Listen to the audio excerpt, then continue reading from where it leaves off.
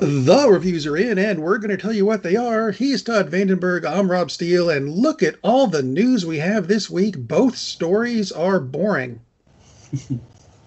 I That It's sounds so just the fun. thing. Yeah, but there was a lot of stuff that happened this week. Only two things I found even remotely interesting, though. One, and this goes to something Todd reviewed. What I think it was just 2 shows ago. Jupiter's Legacy. Yep, It's been canceled yep. because it's Netflix, and that's what they do. They make shows people want to see and cancel them. Very strange. Although the universe, the Mark Miller verse, I hate that term, but that's what they're calling it, is not gone because they do have other films, other series in the planning stages, but not Jupiter's Legacy. So very No. strange. But it's Netflix. Let's see. Other news story we got this week. It's not really a big thing, but they did confirm that Donnie Yen, who is a favorite actor of this show, is going to be in John Wick 4. Frankly, I don't care that they're even making a John Wick 4. I'm just glad to see that Donnie Yen's going to be in something. I'm glad that they're making a John Wick 4, and although they could have just stopped with 3. But, yeah, pretty cool that Donnie Yen is going to be in it. And early news is that he is a friend of John. What, a mentor assassin or something along those lines. So, It's very a most cool. dangerous game they're playing. It is indeed. Funny you should mention that. That's Yes, we all. talked No, about that was my segue. Thank you very much. Yeah. When did we talk about that? In In pre-pro, I did. I did. Anyway, yes, most dangerous game. So we talked about this a few months ago. We talked about the Quibi streaming platform, which is a really bizarre idea, which went, and Roku snapped them up. So Roku is now showing Quibi series, and they're rebranded as Roku Originals. Most Dangerous Game is one of these. First one I've seen. So the concept of Quibi was we're going to have these little bite-sized chunks of entertainment that you can watch on your commute on your way to work. And they launched this right when millions of people started working from home. So, not the best timing. Good idea, but I don't even know if it's that good an idea. Because you can, I don't know, how many people have 8 or 9 minute commutes that they can be watching something? Because a lot of people are driving. I mean, it's such a small target audience. It just didn't make a lot of sense. But now, I think that's why we started doing podcasts, because you can listen to it as you go to work, and you don't have to look at us. Thank goodness for that on my part. Anyway, mine too. I'm there. Roku Originals. So this is an adaptation of the 1924 story, Most Dangerous Game, which has been filmed several times. One person, just out of an IMDb subscriber, not a critic, said, oh yeah, this is a take on Surviving the Game, some flick from the 90s. Is like, no, that was an adaptation of the Most Dangerous Game. I'm sorry you've never heard of it, moron. Although, I have seen Surviving the Game. It had Ice-T and, Rutger Hauer? I don't remember if it was Rutger Hauer, but Ice-T, yeah. I'm going to look that up while you're reviewing. Don't be saying that this is a remake of some movie that was like a third remake of the original movie. It's like, come on, dude. Anyway, Liam Hemsworth, the Hemsworth who does not have arms the size of Gibraltar, is one of the stars. Christoph Waltz is the other star. They are both very good. Hemsworth, I wouldn't say surprisingly so, because I don't think he's a bad actor. He's good, but he's very good in this. And Christoph Waltz is he is who he is. So he's terrific. The premise is Hemsworth plays a young man named Dodge because he's in Detroit and Dad was an automaker, but he didn't work for Dodge, so I'm not sure why he named his son after a competitor, but he did because he had his own car company. Anyway, Dodge is a developer. He's desperately in need of money. He's also dying of cancer. Not fun. He gets a little random note to, check out check out these guys, because nothing is working for him. He's making sales pitches to get this development going. Nothing's working. He wants to get this done so his wife and unborn child will have money, because he's going to croak soon. He finally talks to the head of the company, Christoph Waltz, who has an interesting proposal for him.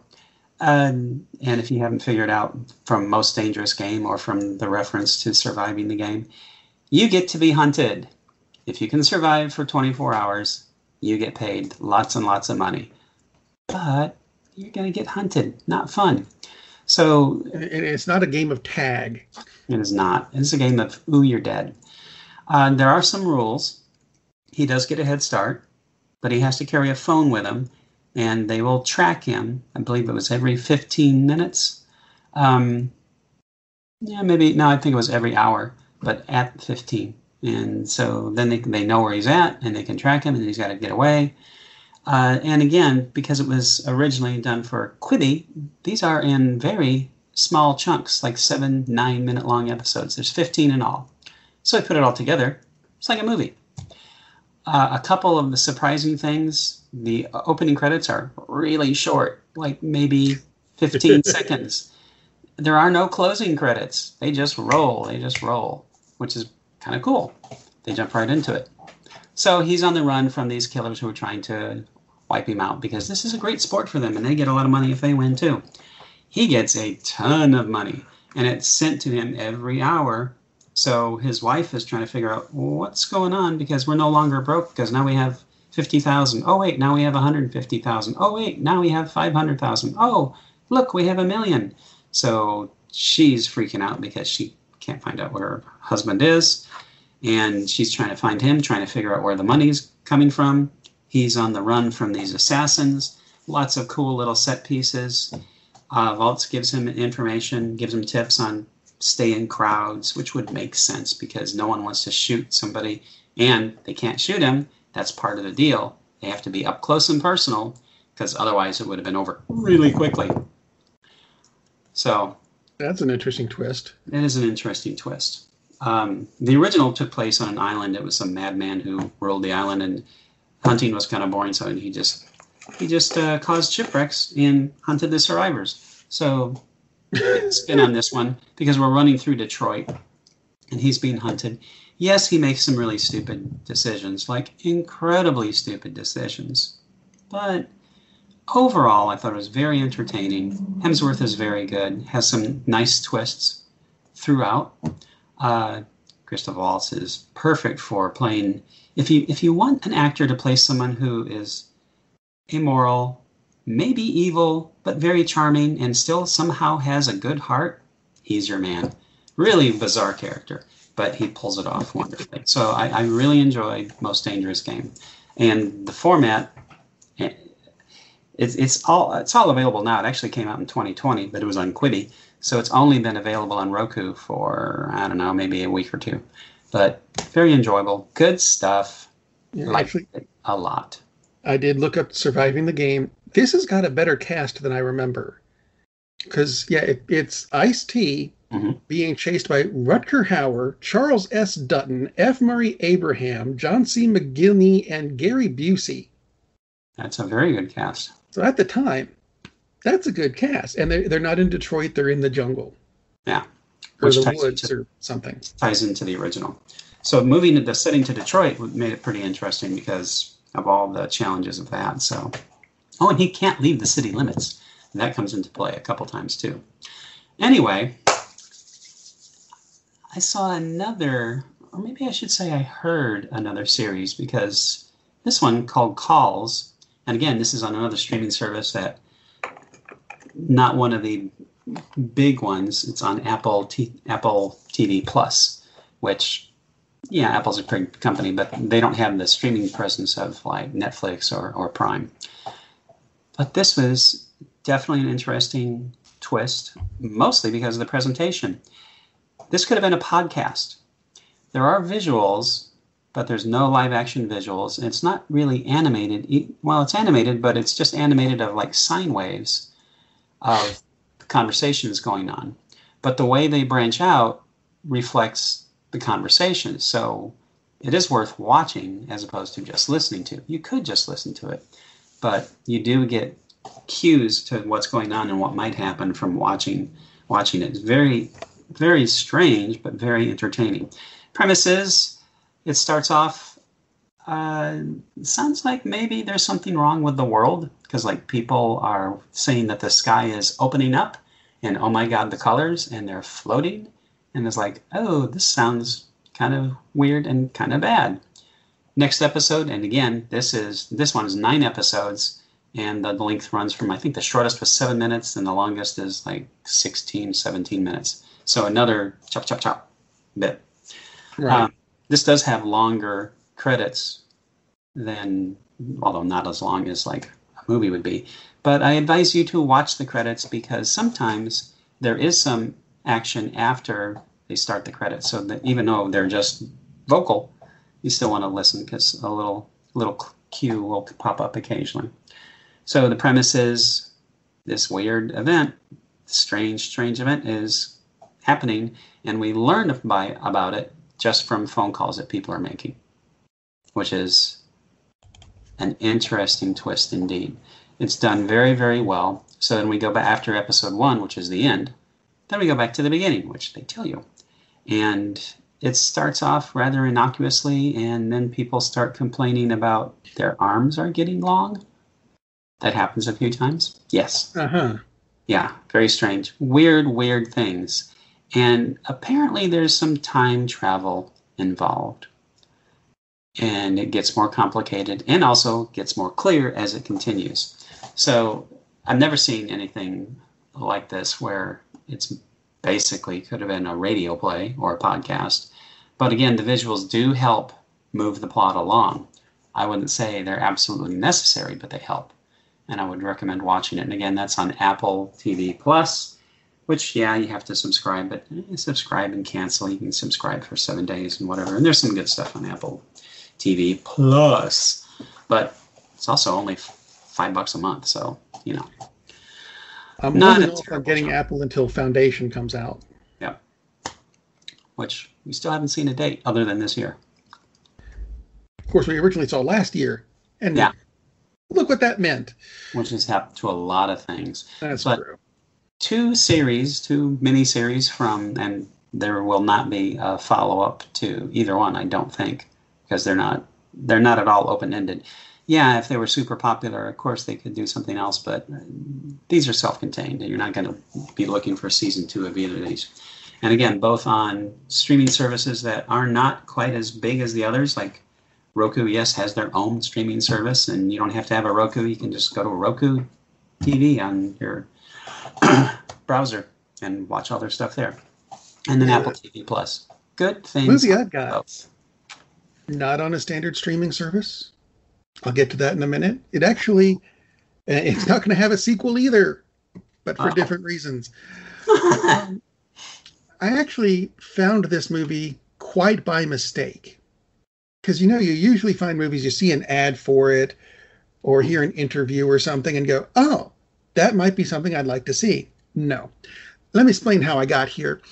I was going through my movies and I came across Mindhunters, which I reviewed a couple of years ago. It turns out it's a movie that turned out to be a pilot for Criminal Minds, the TV series, which is kind of cool and stars a lot of people who ended up being in CBS shows like LL Cool J and the girl from Cold Case and Johnny Lee Miller. So you see a lot of CBS in that. Many peeps. But my daughter looked at the cover and said, there's one of the characters who's missing, the girl who was in The Mummy. Oh, yeah, Patricia Velasquez. We looked her up. She was in Mindhunters, and she was also in the 1999 Mummy movie with Brendan Fraser. She was Anck-su-namun. And I said, oh, okay, I remember her. I don't know why she's not in the poster. Let's see what else she's been in. So she was in The Mummy, The Mummy 2, Mindhunters, and I came across this movie, Almighty Thor. Now, this is not the Chris Hemsworth Marvel movie. This is the Sci-Fi Channel made it in 2011, the same time as the real Thor movie. But this This is not Chris Hemsworth. No, Thor is played by a guy named Cody Deal. Have you ever heard of him? I haven't. Nope. But there are some other interesting casting things. Patricia Velasquez is in it. And I'm sure her character has a name, but I'm going to call her Anak because the name in this movie is about 16 syllables long, and I never really caught what that was. You want to guess who's playing Loki? You're not going to get there, but it's worth a try. Christopher Walken. He'd be a great Loki. Christopher Walken. That's close. Richard Grieco. Oh, jeez. That's kind of horrifying. And for some reason in this, Loki is the god of hell, which is not in Nordic mythology, by the way. And he looks a lot like Jack Skellington. Haven't figured this out. Don't plan on looking into it anymore. Loki, of course, wants to rule the world and or the universe. And he needs the hammer of invincibility to do it. So he and his demons, I put that in bunny rabbit quotes, attack Valhalla, not Asgard. Valhalla, because why go with the mythology? And that attack looks like someone... The attack looks like someone superimposed some sketches from Jurassic Park onto an Age of Empires video game. It's not good. Anyway, Loki easily defeats everyone in Asgard, including Odin and Thor's other brother, who seems to be having a bout of Bell's palsy during this. It's kind of tragic. Loki's scepter, which disintegrates things, is a decked out PlayStation 4 motion controller. The sword fight, I'm putting that in quotes, between Loki and who was one scene ago disintegrating everyone with his PS4 controller. Now he's having a sword fight with Odin, played by big sexy Kevin Nash. Sure, why not? And the fight scene was apparently choreographed by Laurel and Hardy. Wow. But on the cusp of being defeated, Odin throws the magic hammer of invincibility into a bad special effect, which leads to the center of the Tree of Life, which is in Los Angeles. I don't know what the hell it's doing there. But Odin tells Thor with his dying breath he has 24 hours in order to find the hammer or the universe will explode. So there's some incentive, I suppose. Incidentally, I'm not sure why Kevin Nash was using Scott Steiner's voice. Yes, those are wrestling references. Look them up. They have... It makes no sense. God. Now I have to watch this. Thor, of course, doesn't go to Los Angeles immediately. He goes after Loki and gets his ass kicked. But he's saved by Anck-su-namun. And she has a cloak of bizarre weaponry because every few minutes she's either pulling some new weapon out of this cloak or her ass. It's one of the two. I didn't bother to figure out which. It's a pole arm. It's a sword. It's an axe. It's a knife. The cloak isn't that big. So I make what you want out of that. She grabs Thor and they go to Los Angeles where it's daytime, but there are a total of 4 people outside and they're 2 of them. The other 2 are a black guy, stereotypical mugger black guy, mugging a black woman. Because that's all there is in Los Angeles. I don't know how they found all these empty streets to do this on.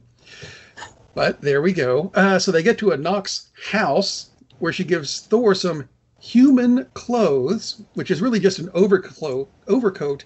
He puts on his chainmail, and I've tied sheepskin to my legs to make them look like really big Uggs. Whatever. She also gives him a Glock and an Uzi, and they set off to find the hammer. This is the first half hour. You know what? It's not going to get any better. The dialogue in this is horrific. Kevin Nash actually did not do bad. But as for everyone else, including Richard Grieco, who spends most of his time as Loki walking in Los Angeles in armor. And that's it. That's all he does. Walking around. Anyway, I've seen better acting at elementary school plays. They completely screwed the mythos in absolutely horrible ways. I was trying to think, maybe this movie could end up being one of those cult classic things, and no. After the first 10 minutes, I spent the rest of my time trying to find something redeemable about the movie, and there frankly just isn't anything. The single fights are done in slow motion to give the idea that there might be some speed and skill involved, but there's not. I was amused slightly that Thor drank a healing potion at one point, which healed his bullet wound, but not the scabs that had formed on his elbow. At one point, Thor got sent to hell, where apparently his leggings were burnt off because when he came back, he had apparently forgot to put his tights on. Aww. I just watched the movie. Poor Thor.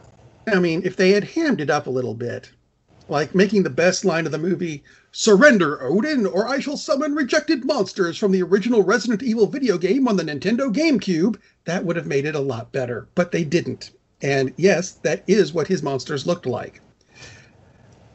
This is not a good movie unless maybe you're lacking in sobriety.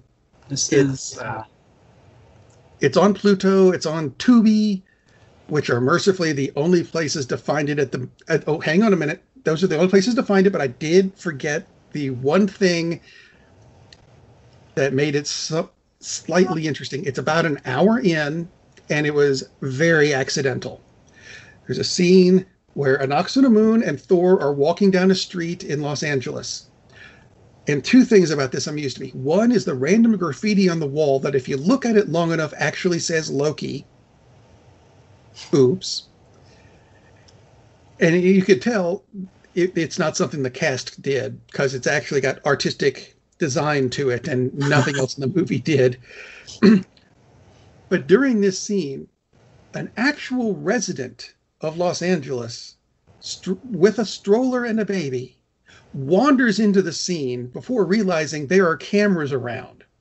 And she spends a good 15, 20 seconds trying to figure out a graceful way of walking out of the scene because she can't just turn around and go back into the building she came out of. No.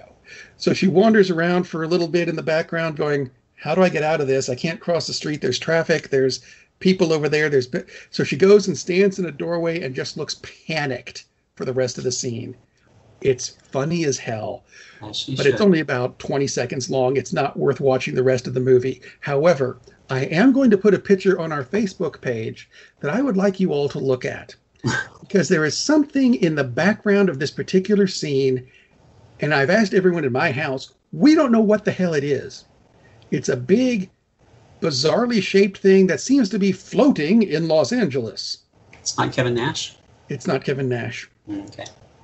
But to give you an idea of how good this movie is, even if with the sobriety thing going on, IMDb has a rating of 1.7. Not surprising. That's not good. Yeah, that's out of 10, boys and girls. That's not out of 5 or 4. That's out of 10. It's out of 10. Yeah, I pulled this up, and this is from one of our favorite studios, Asylum Studios, the creators of all the Sharknado films. Yep. And Two-Headed Shark Attack and Five-Headed Shark Attack and Ape versus Monster, which we mentioned last week. Oh my God! Ape versus Monster, by the way, has a rating of 2, so even that is better than Almighty Thor, which is, according to the people on IMDb, that's pretty horrifying. Oh my God. You can watch go on IMDb, watch the trailer. You'll get everything out of it you need. And frankly, after this, go find Chris Hemsworth or his little brother, who was in a good movie. Yes. Most Dangerous Game, which was good, and Calls, which was good, and Mindhunters, if you can find it, because it's doesn't seem to be out there anywhere. It's good. Almighty Thor, not so much. So good. It's kind of like something we need a vaccination for. So that's my segue into you know what? COVID still exists. Go get vaccinated. It's good for you. If you're not going to get vaccinated, yeah, you know what? You should catch it anyway, just to see what happens. That's a bit cruel of me, I think. Anyway, you know what? COVID still exists. Even if you are vaccinated and have to get out of the house, wear a mask. If not, just stay home and watch a movie. Just not Almighty Thor. Captain, we're losing power in the warp engines. I think we should be leaving now. I'm going to go home and sleep with my wife. And on that unusually harmonious bombshell, it is time to end. I am very disappointed! Man, we have a weird job. It's shameful, but, it's a living. And like that, he's gone. Darn, that's the end.